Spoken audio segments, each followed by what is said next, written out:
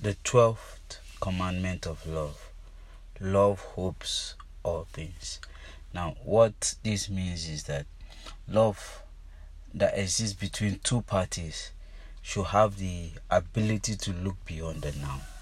And this is what I mean. There are people who just love for the money.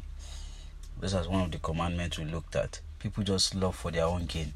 But there are people who love, and irrespective of what the person have or not, they go ahead and they hope for a better future. They hope that things will get better together, not just as an individual, together. So when we say love hopes all things, it has the ability to look beyond the now, and it has the ability to see a better future.